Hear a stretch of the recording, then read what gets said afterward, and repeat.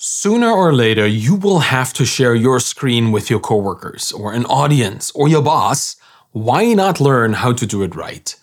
I'm talking to Aaron Francis today, the man who recently created a really great screencasting course and had a spectacular launch with it. I'm Arvid, and welcome to the Bootstrap Founder. Today, Aaron will not only teach you why even the most technical of us should learn how to present their expertise, you'll also get a masterclass in building in public and a peek behind the curtains of someone who juggles a full-time job, side project, a family, and a successful creator life.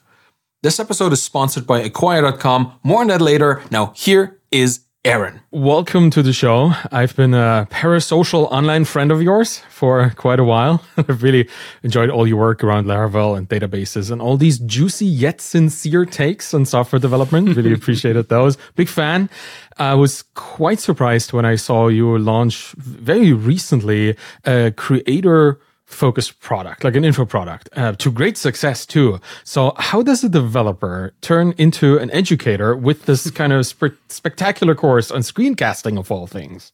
Yeah, interesting story arc. Well, first of all, big fan of yours, and we've been online internet friends for a long time, so it's exciting for me to finally be here. So I just launched a course on how to record screencasts and, make them high quality and do it efficiently and effectively. But like my background is I'm a developer. And so kind of the story of me getting there is I've always felt like a teacher. Like I love to teach things. I love to learn things and then teach them. And years ago in like a prior life, I was actually an accountant. I was a CPA and I didn't love it, but I loved it in school. And so in school, when I was getting my master's in accounting, I was like tutoring undergrads the whole time. Like starting, I think junior year, I started tutoring this course in accounting. And I was like, this is the best course ever. It's so interesting. And so then many years after I graduated, I thought, what if I just took all of that tutoring knowledge and like put it on video form? Like the course hasn't changed in 30 years. Like there are no new advancements in financial accounting, And so I did that. And that was my first introduction to like, oh, I can do this kind of like one-to-many thing, this one-to-many version of the thing that I love, which is, teaching people something that I care about. And so from then, I did that accounting course so long ago. And then I did a course on a Laravel thing. And now at my current job, which is I'm a developer educator, which is perfect for me. I did a course on databases. And after that course, people were like, hey, your course is really good. How'd you do it? Hey, I love database stuff. How'd you make the course though? How'd you do the screen recordings? And I was like, wait, maybe this is one of those, how like you and Justin Jackson and everybody's always like, you got to listen to the market. Mm-hmm. I'm like, yeah, I don't know what you're talking about, man. I thought, wait, maybe this is one of those times when the market is saying something. And so I listened, and that's how we got here. Oh, that's awesome. Yeah, and the market, I think, has proven you right? I'm just looking at the numbers that I can see because I don't think, at least with me, you haven't shared any of your sales figures just yet, but I see 500,000 views on the launch tweet, which is bizarre for a product like this. It's really interesting to me the past the past several years of my my build in public journey have been kind of a wild ride. And I feel like I'm reaching the point now where this is the first time I've kind of asked for something back, really. I've been like, hey, I'm selling this thing. Can you all please help me sell it / buy it? And everybody's just been like, yeah, for sure. I'll totally help you. And it's really like, it's encouraging, first of all, but it's just so interesting. Like I've just been, out there trying really hard for such a long time. And I feel like I'm like, this is like the counter of that. Like I put out so much stuff and people I feel like I have a real connection with a lot of people online. And now I'm like, hey, can you guys please help me? And they totally came through. And it's been really encouraging to see. It's nice to see this kind of reciprocity happening eventually, right? At some final point after many, many years. I'm glad you get to see it, because that's something that I've been trying to tell people, that this is what's going to happen if you just keep giving, right? It's nice to see it actually happening and see you have this success. I wonder, like, what were your expectations as you were launching this? Like, how much did you think? Yeah, so I put in a ton of effort and energy into recording this thing, and I kind of knew that the launch would be good, but I had a range of like, this would be okay and this would be fantastic. And I beat the okay. So I made more than 100 sales, which I thought would be okay. And I did more than that, and I thought, oh, well, that's exciting. It is really easy, I think, to listen to other creators and people who launch courses who are the outliers. Like, you listen to Adam Wathan talk about his old stuff, and he'll do a launch and he gets like $150,000 launch. And it's really easy for me to think, oh, I should have done $150,000. And I definitely didn't. And kind of feel bad about that. But then, I made a thing and I launched it, and the goal that I set ahead of time, I exceeded that, even if I didn't get into the range of like retirement money, which would have to be, a huge amount. But I also have this, like, with this course, there's this great comfort of the material is going to basically last forever. Right. So it's not, I don't feel too bad, because I know the launch will be a big spike, but then over time, I'm hoping that I can turn this into like a constant evergreen source of, passive income, if such a thing exists.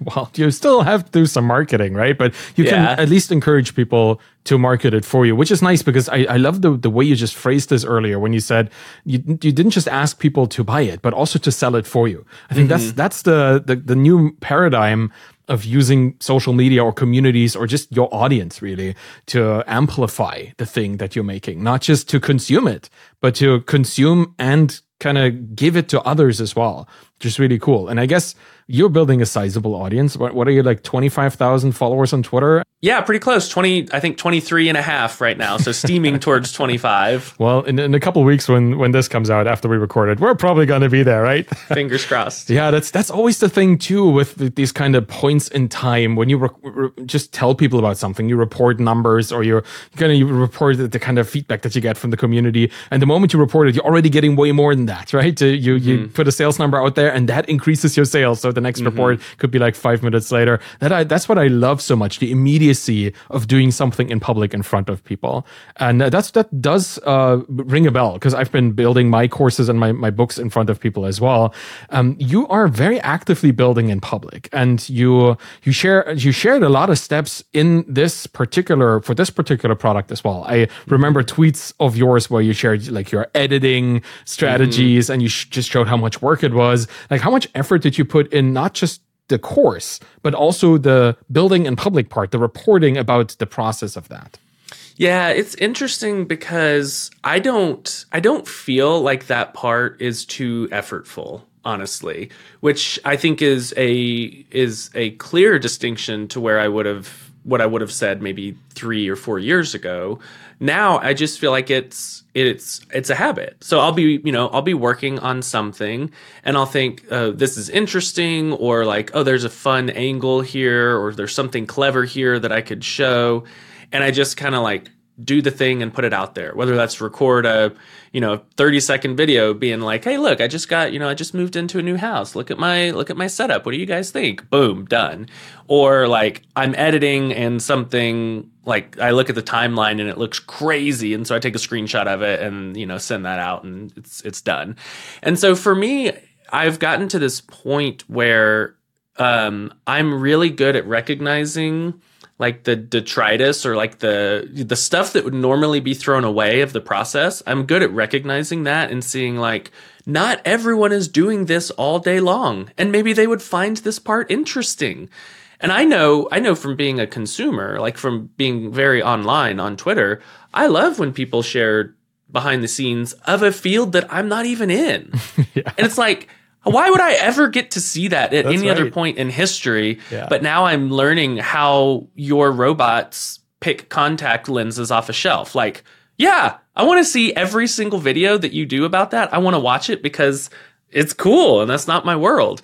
And so I think I've trained myself to realize that people want to see behind the scenes, and I have lowered the bar. I no longer am the judge of what people will find interesting. Like, I think I used to think I have to predetermine what is interesting and what will do well.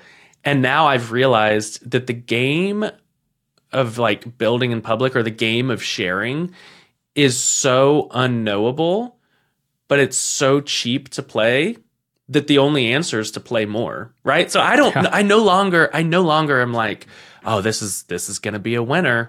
I just think I'm going to put this out there, yes, and we'll see what happens. And the ones that I thought were winners were losers, and the ones that I thought were nothing are the big winners. And it's like, that's why you're not in charge.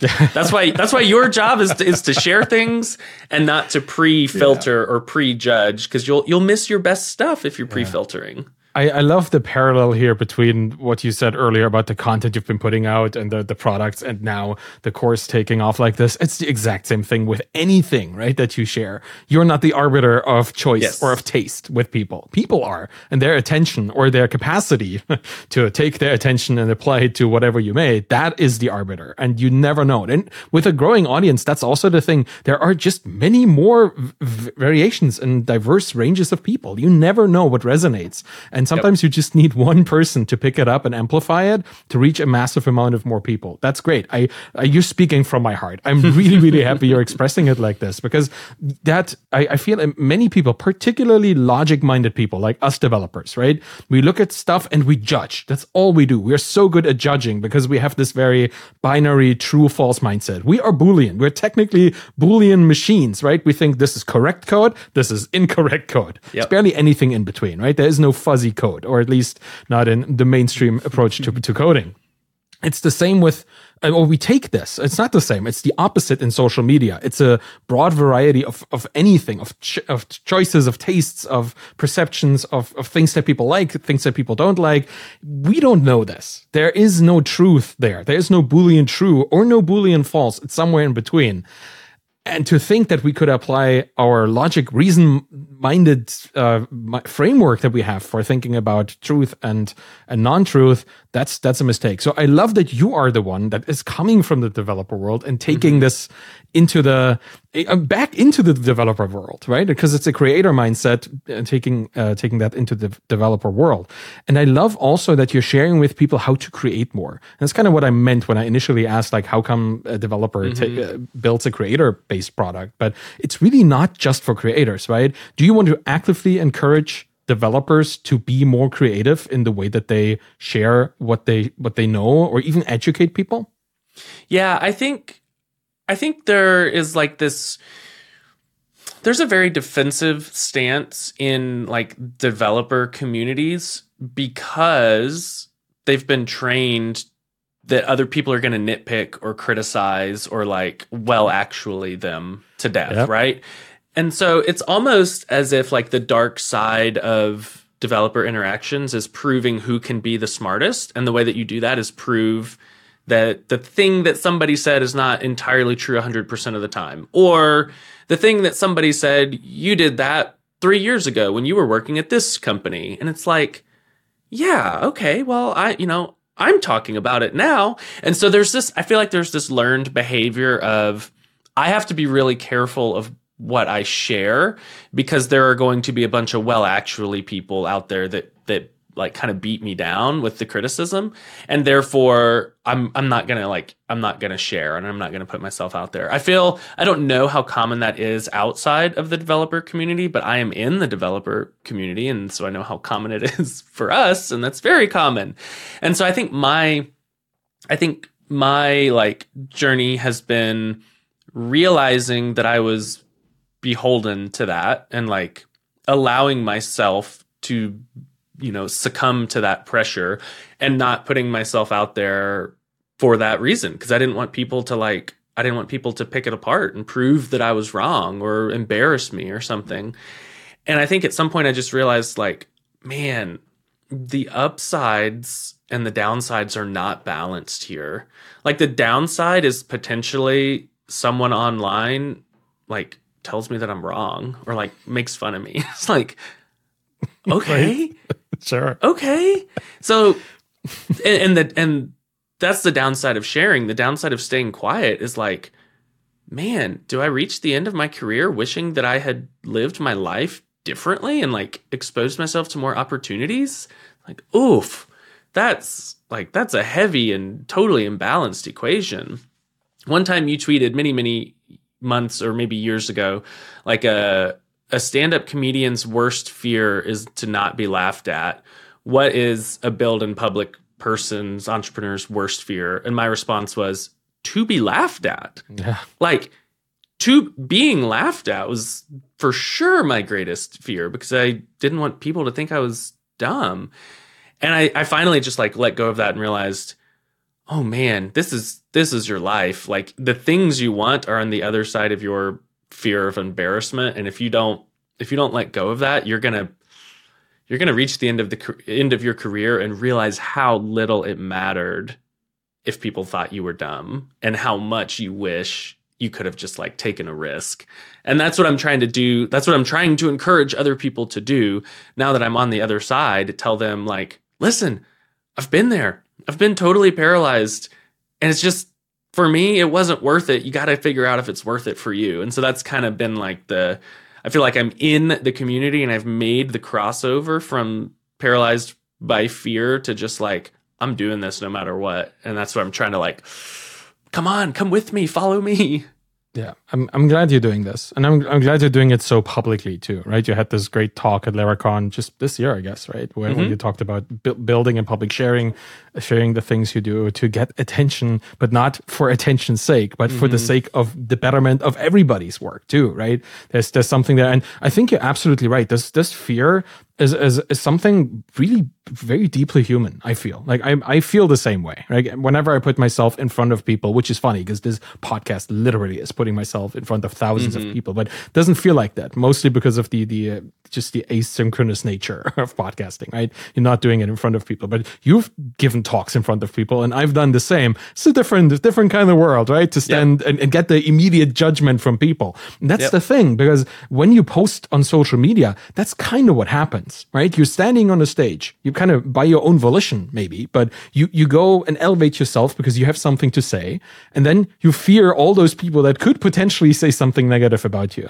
I think in a pre-social media world, humans just didn't have to deal with this most of the time. Yeah. Like, when did you ever physically go on a stage and talk about the thing that you knew a lot about? Right? It has never really happened other than conferences or whatever. So you never got used to just being confident in your own abilities in front of strangers, pretty much. But you're doing it pretty well. Did it get some, or did it take some getting used to, like to other than dealing with negativity, but even dealing with should I or am I even capable? Like imposter syndrome. That's pretty much what I'm asking for. Did you feel this? Do you still feel it sometimes? Oh yeah, for sure. I mean, I work at a company called Planet Scale, and I'm one of the developer educators there. So that means I'm like making videos, giving talks, being on Twitter. I'm doing a lot of like outward facing stuff. The trick is I'm like lower 10th, 5th percentile of developer experts at the company, right? And so there's this weird mismatch of like, we have truly some of the smartest MySQL brains that have ever existed in the industry. Like I was looking at some of the bug reports from like the early 2000s, and I saw my coworkers' names listed on there. And I was like, what? How am I the one speaking on our behalf? And so, I feel that all the time. I constantly feel that. I feel that at work, obviously. And I feel that when I'm out on my own and there is no structure or hierarchy or like reporting oversight or anything. I'm just out there, like with screencasting.com, I'm just out there giving you my opinions and telling you how I do a thing, all the while knowing that there are people who make better, higher quality, more effortful screencasts than I do. And so there's this weird tension between like, I think the thing that I'm doing or teaching or saying is valuable. And because I am an expert in some areas, I know that there are people that do it better or are more expert than I am. And I think one of the things I've had to come to terms with is like, I am not here to teach the people who are beyond me, which sounds so obvious, right? Yes. But in your mind, when you're thinking of the critics and you're thinking of the rebuttals, you're thinking of all the people you look up to, right? So like when I'm doing an info product launch, I'm thinking, oh man, Adam Wathan would have done it better. But like, why am I like, there's like 3 people. Yes, exactly. Better, right? And when I'm like recording a course on how to do screencasts, I'm thinking, oh, Jeffrey Way at Laracasts probably does this better. And it's like, yeah, he's literally top 0.1% of screencasters alive. And so, but those are the people that I look up to, right? And so I constantly have to remind myself, I still have something valuable to say, even if I can't teach the top 10 people in the world how to do it. There are a lot of other people that I can teach. And regardless of like, even if we take the vertical good, better, best, worst out like scale out of it, there's a difference scale, right? Yes. So maybe let's say, for example, Jeffrey, this is not true, but let's say I'm as good as Jeffrey Way, right? So Laracast.com and Aaron Francis totally equals. That's fine. I still have a different point of view. Yeah. Right? So I still have something different to say. And if Jeffrey were to teach a course on screencasting, he would have extremely good and valuable opinions, and mine would maybe be different. And that's okay. And so those are things that I've had to come to terms with, of like, there are going to be people who are better than you in the audience, and they may disagree with you. And you know what? That's just fine. And there are going to be people who are as good or worse than you who have differing opinions. And that's just fine. As long as I feel like the thing that I am offering is valuable and I have done as much work and research to make sure that it's true, I feel pretty confident. And that's another point on the, I will put it out there and I don't judge the response. The moment that I hand it off to the market, the community, the universe, like, my job is done. And we'll see, like, hopefully it goes well, because that would be awesome for my emotions. But I've done my responsibility and I feel confident in that part. Yeah, and there's an artifact out there of your skill level at that point. That's also a thing, right? Because you can still improve. Like if you redo the course in 5 years from now, right, you will have exceeded the skill level that you have right now. And from all the feedback you've gotten, you're going to make it better. Like there's some kind of iteration there as well. And honestly, I love the kind of multi-perspective thing you just mentioned. Even Jeffrey would probably benefit from your perspective. Like he might pick up some points. Right? Yes, people exactly. up there still want to learn from other people. Like they are not all of a sudden resistant to more expertise from somebody else, because they themselves know that they don't know everything, which is kind of the curse of knowledge situation, right? You know that you don't know, and you want to learn. Maybe you want to find some kind of validation in other people's thoughts, or you want to see just alternative ways of doing it yourself, so you can explore a more creative approach. Like even Jeffrey could benefit from that, but you're right. Absolutely. There is millions of people that are not Jeffrey, but that are behind you on your own journey that would love to be where you are right now. And I think you can kind of generalize this for every single person that does a job professionally. There is always somebody behind you on the same journey that you're on. Right? Yes. It doesn't matter if you started coding 2 weeks ago. There are people that are 1 week behind you, and they would love to know today what you learned yesterday. That is still 5 days in their future. Right? Is the math right? You know what I'm saying. Right? I do. It's just a little bit, but that is already valid enough reason to share with people. And I love that you do it in video. I think one of the strongest ways to build an actual like human relationship with somebody else is to allow them to see your face and to allow them to hear your voice best in their mind, which is why headphones are, to me, the most magical kind of technology. Like your voice literally gets put into, at this point, hundreds of people's brain. Just the middle of their mind is you telling them the truth, which is bizarre. But you do a lot of video and you do a lot of audio, obviously, also with the podcast that you have and all that. How important is it for, and I'm saying this as a developer, somebody who I guess I would call myself an introvert. Maybe not right now because I'm excited about this, but most of the time, very introverted. How important is it for me as a dev to use video and audio in the way that I communicate with people. Yeah.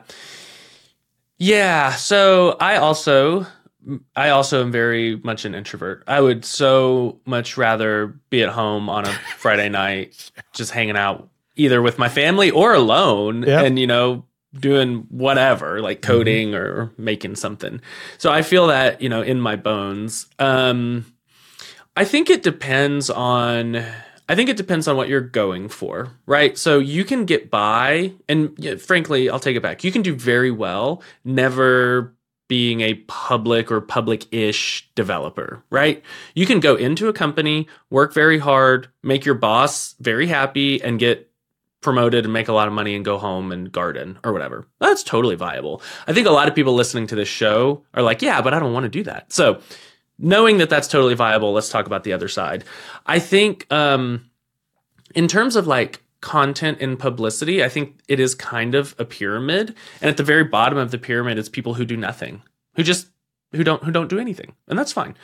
Above that is some sort of like short form publishing. So like Twitter, like you're just putting thoughts out there, and you can kind of grow a following based on that. Some people have grown a following hugely based on that.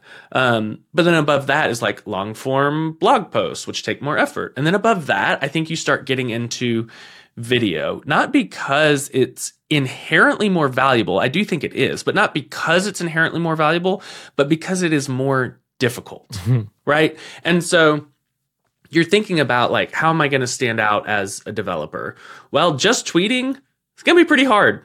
The barrier to entry on tweeting is very, very low. It's still free. At some point it may be $8, but it's still free. And like anybody can sign up and tweet 100 times a day. So you move up to blogs and it's like, yeah, you got to sit down and write. What a pain. You move up to video and you're like, oh, I got to record video. That is a huge pain. And so with those different, like moving up that pyramid of what is available, I think also expands who is going to consume it, right? Because tweets will scroll by, they'll be gone. But if you see a video, like you just don't see as many developers or, whatever industry you're in, you don't see as many people on video. And so you attribute outsized weight and outsized authority to people who are on video. Because you don't see, it's not a recency, it's an availability thing. So you think like, oh, there are 7 people in the Laravel community that I regularly see videos from. Yep, that's right. And there are 50,000 that I see tweets from. But oh yeah, those 7 guys and girls, those are the video people. And you just somehow give them more credit than maybe they deserve, but they did they put in the effort. And so I think one step beyond that is showing your face on video, truly. I think you can get outsized rewards by just doing a screencast and just showing like, hey, I did this thing and then look, it made this. And I think you can get pretty good benefits from that. I think if you are willing to put your face on screen, you have further separated yourself from even people that are making video. You are the one that's like, I'm going to take the risk to basically expose myself, my human form, to criticism.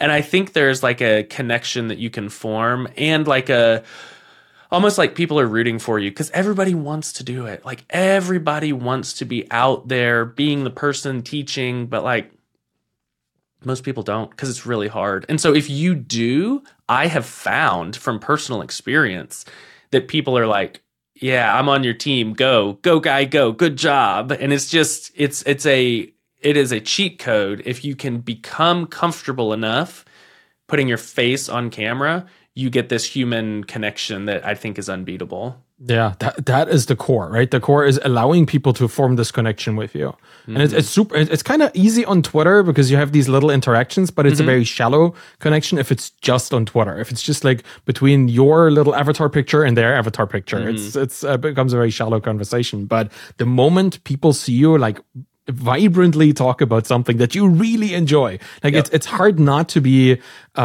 just very actively trying to convince somebody of the truth or the importance of the thing you have to say. And when you feel this in somebody, you think, okay, they're doing this from the heart. They're not just doing this from the wallet, right? Or any other part that is just very selfish. They're doing this because they really think that other people need to know. That's absolutely true. I like the hierarchy you just put up. Like that is a very, very easy way to understand why a screencast where you share so many things. A screencast with your face shares your expertise, obviously on the topic, right? It shares you as a person, a full human being, making yourself available for connection, and it also shares your layout of how you code. It shows like how good you are at what you actually want to do or want to have people know that you're good at. There are so many layers of just really putting out there in a very vulnerable way the work that you have for criticism or for support, which is probably the more important part. That is really, really cool. Talking about screencasts, let's stay there with that. I think I've done one. I guess my Twitter course might be a screencast, but it's just really a presentation with a couple of things. So, it's not necessarily technically a screencast. What are the things that I could immediately improve my screencasts by? I did a couple coding things back in the day when I was still actively coding. Now I'm more or less just writing all the time, which is also coding. But can you just tell me a couple things other than putting your face in there that make it better?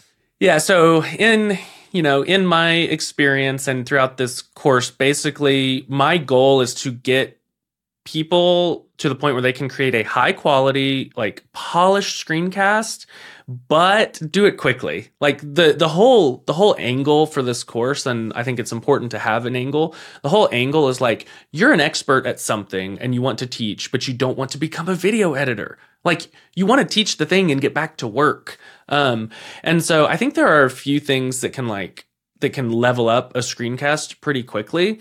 Starting even before you hit record is like figuring out who you're going to teach. And that's really easy to say, like, I'm going to teach developers. It's like, okay, what kind? Yeah. What skill level?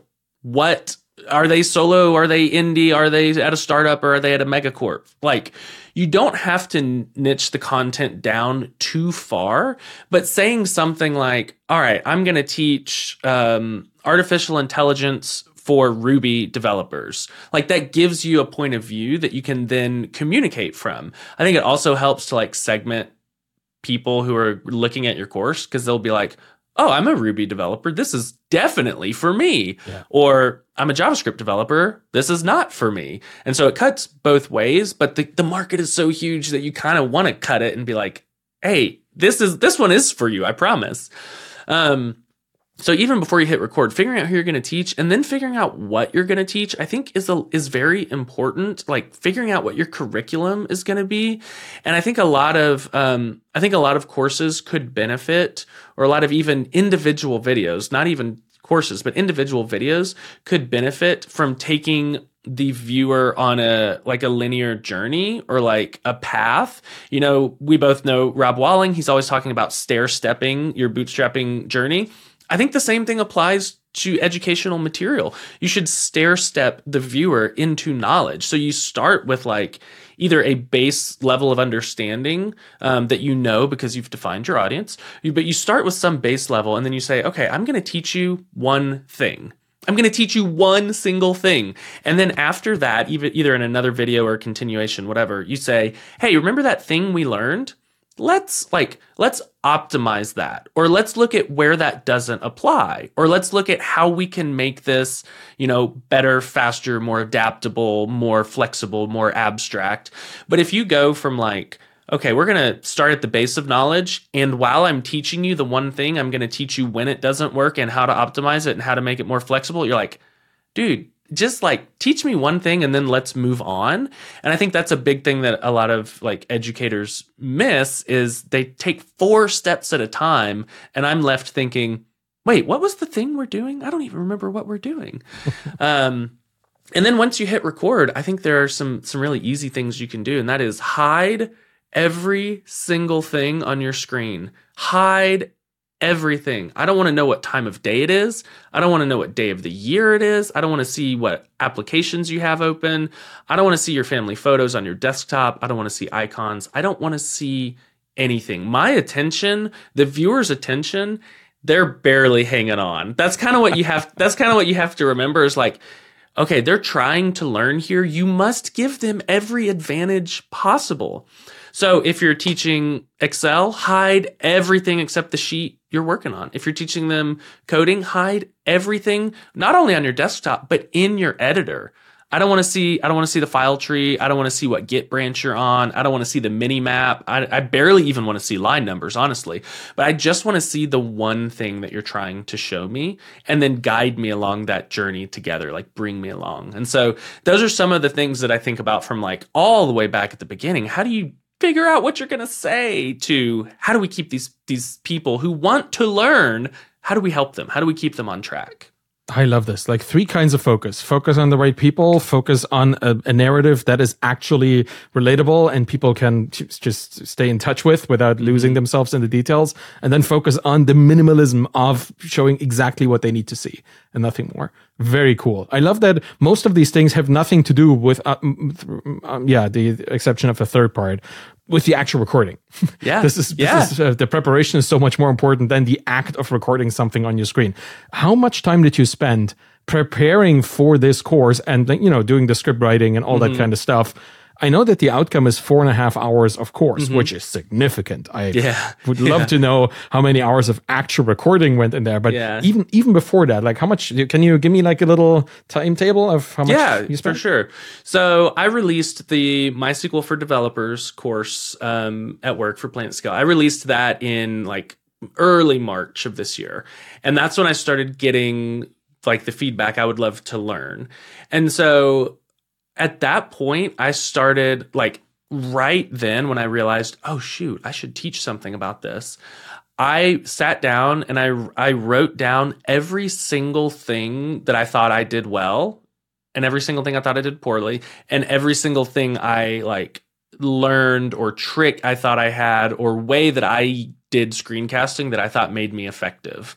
And so that's my first, when it comes to planning your content, that's my first piece of guidance is just either in your research phase or if like me, your research is like from practice, then sit down and write down everything. It doesn't even don't worry about structure. Don't worry about form, modules, videos, breakdown, just write down that one editing thing that I do. I think that makes this really fast. Good.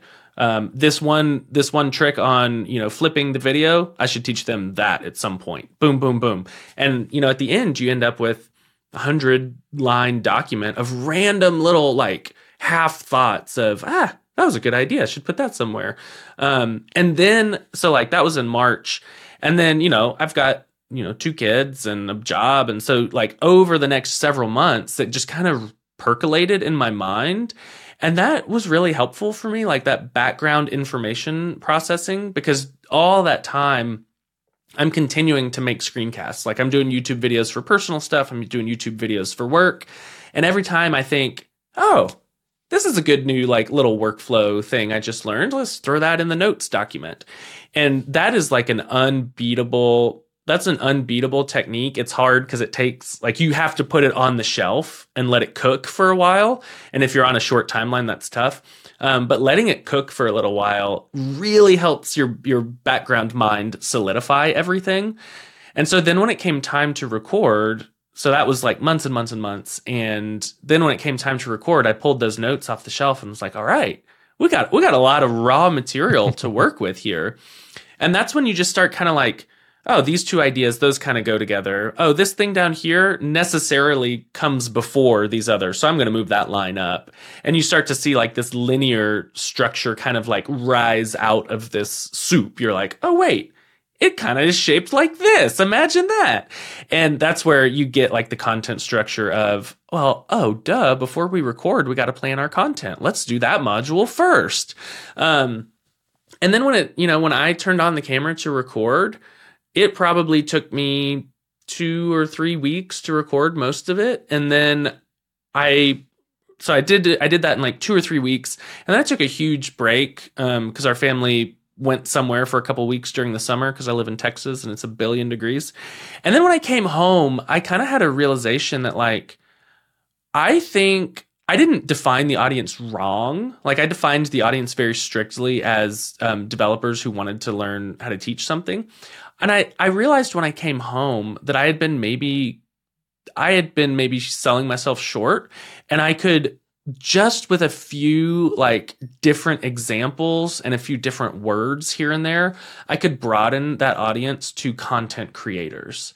And I realized, wait, why am I am a developer, but I don't have to constantly be saying, get checkout. Like I don't have to say that kind of stuff. I can use examples that are coding examples, but also talk about the person who's really good at Excel and wants to teach attorneys how to use Excel. And then it immediately becomes more accessible. And so I re-recorded everything. I re-recorded every single video when I was about 80% done. God. And it took me 5 days and I was up till 2:30. After work I would start and I'd stay up till 2:30 each night, and I just plowed through it. So I wouldn't recommend doing it that way. That's why defining your audience is so important. But I also felt like, I was thinking kind of small. Like, I wonder what it would look like to think bigger. And that was the answer. And so I just redid it out of like excitement. I was so pumped. And so it was quick the second time. I can feel that. And it must be so nice. I mean, in retrospect, it makes sense, right? To have a trial run, to record the whole thing and see it. It probably felt weird to do it again. But at the same time, you knew you'd already done it. Right? So you know it's possible. You can make it happen. You can make it even better. That is so cool. And I was about to ask you how you handle all of your job, the projects that you have, the family, and all that. But I guess you just answered it. You just didn't sleep, right? Yep. Yeah. So I'm always careful of being descriptive and not prescriptive. I will describe what I am doing. Yeah, please. What you do with your own life is of course up to you. But I feel like at this point in my life, so I have a full-time job. My wife and I have 2-year-old twins, and surprisingly, we're expecting twins in late November, early December. So there's a lot even on the family front. There's a whole lot going on there. And I think I've decided, and I made this decision maybe 2 years ago or something, that this is not my kickback and chill phase of my life. I look at a lot of people online, like let's look at Daniel Vassallo. I look at him and I'm like, he's working a little bit and he's making a lot of money and he's building a house and he's going down to the beach, and like, I'm really happy for him.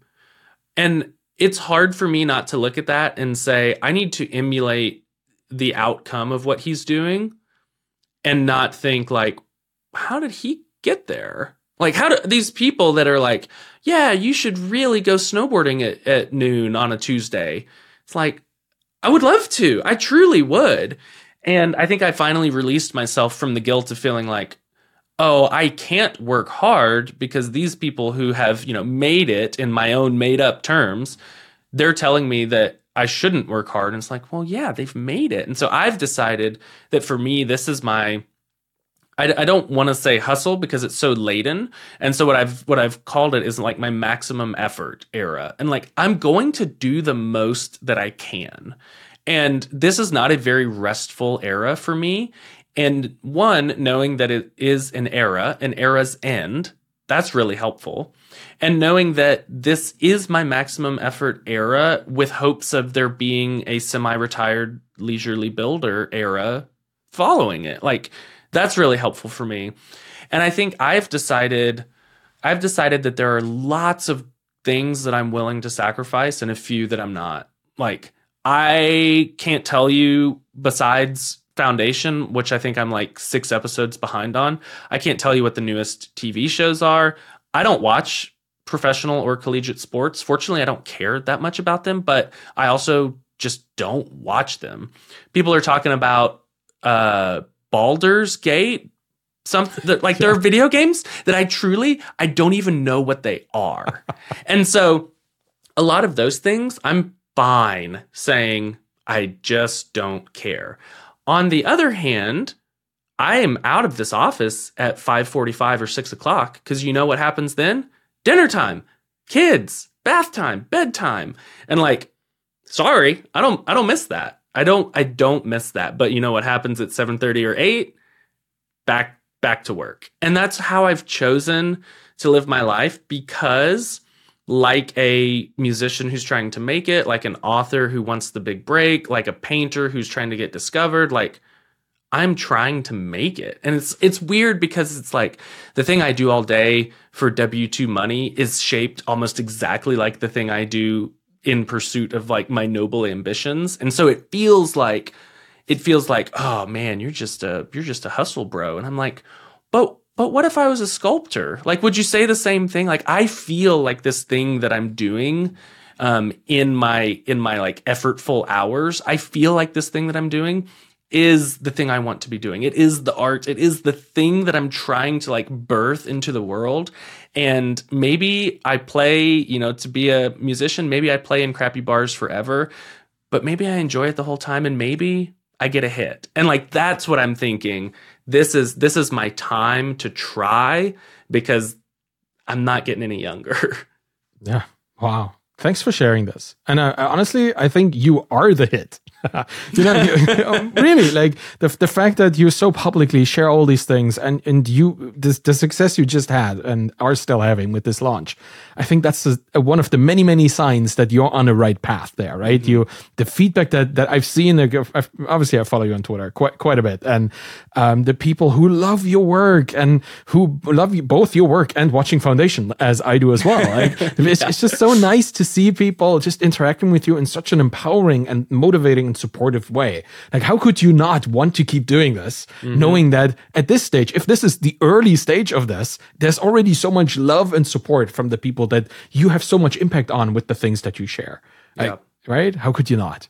How could I not? Yep. And I think that is the thing that, like, that's the thing that keeps me going, is I feel like, one, I'm having a lot of fun. Like, I'm enjoying the actual producing of the vessel, like the thing. I enjoy making it.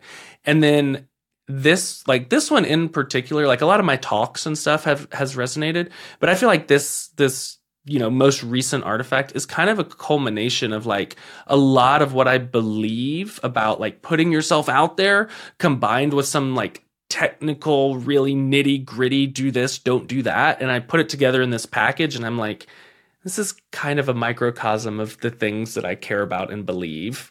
And people like it, and it's really encouraging. And so, yeah, it's like, this is good. I get energy from this. And so I'm going to keep going for as long as I can. Yeah, I can tell. Yeah, you are full of energy, and it's really nice to see. And I love that you're all doing all of this in public too, right? You could do this just hiding somewhere, building your product. Obviously, you couldn't, because it's all part of like a presence. But I'm glad you're doing it. So if people would like to find you and follow this amazing journey that you're on and see the things that you're building as you're building them in public, where would you like them to go? Absolutely Twitter. Twitter.com/Aaron D. Francis. D as in Daniel.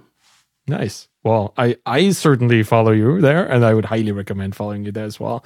And I'm so glad you made this course, because you can learn a lot about presenting yourself and building a studio, right? We didn't even get to talk about all your fancy tech, but I think that's for people to find out actually in your course or a future conversation in a couple of months or years from now. Man, I'm so glad you shared all of this with me today. And I can really feel, like, from this conversation and from all the things you've been doing in public, how much you care, and that you cannot stop yourself from helping people through your work. And I appreciate this a lot. I bet there's thousands, if not tens or hundreds of thousands of people out there that are appreciating this, which is a scary thought, but it's also an amazing thought. And I just want to thank you for your work and for everything you do and for being here on the show. So thank you so much, man. You're awesome. Well, you're extremely kind to say so. And I've been a huge fan and follower for a long time. So it's an honor for me to be here. So thanks for having me. I appreciate it. Thanks so much. And that's it for today. I want to briefly thank my sponsor, Acquire.com. Imagine this. You're a founder who's built this really amazing SaaS product. You acquired customers, and all of this is generating really consistent monthly recurring revenue. The dream, right? The problem is, you're not growing. For whatever reason, maybe it's lack of focus or skill or lack of interest, you just don't know. You feel stuck in your business. That's what you know. You're stuck with your business. What should you do? Well, the story that I and many other people in our community probably would like to hear is that you buckled down, reignited your fire, you got going, you worked on the business, not just in the business, and all these things like audience building, marketing, sales, outreach, and whatever. You did it. And 6 months down the road, you've made all that money. You've tripled your revenue. And you have this super successful business and everybody loves you for it. But reality, unfortunately, is not as simple as this. And the situation that you might be in right now is different for every founder who's facing this crossroad. Too many times, though, the story here ends up being one of inaction and stagnation at worst, until the business becomes less and less valuable over time or completely worthless in the end. So if you find yourself here already, or you think your story is likely headed down a similar road in the future, I would consider a third option, that's selling your business on acquire.com. It's always a good idea to think about the exit, right? Because capitalizing on the value of your time today, that's a pretty smart move. And acquire.com, free to list, they've helped hundreds of founders already. Why not check it out? Go to try.acquire.com/Arvid and see for yourself if this is the right option for you. Might be, might not be, just look into it. It's always a good idea. Thank you so much for listening to The Bootstrap Founder today. You can find me on Twitter at AvidKahl, AIVIDKAHL. You find my books and my Twitter course there too. And hey, if you want to support me in the show, which I would really appreciate, subscribe to my YouTube channel. That would be great. And get the podcast in your player of choice. And leave a 5-star rating and a review by going to ratethispodcast.com/founder or wherever you find my podcast in your app. It makes a massive difference if you show up there, because then the podcast will show up in other people's feeds. That's kind of where we want them, right? We want to help our friends to learn a little bit. So any of this really helps the show. Thank you so much for listening. Have a wonderful day and bye-bye.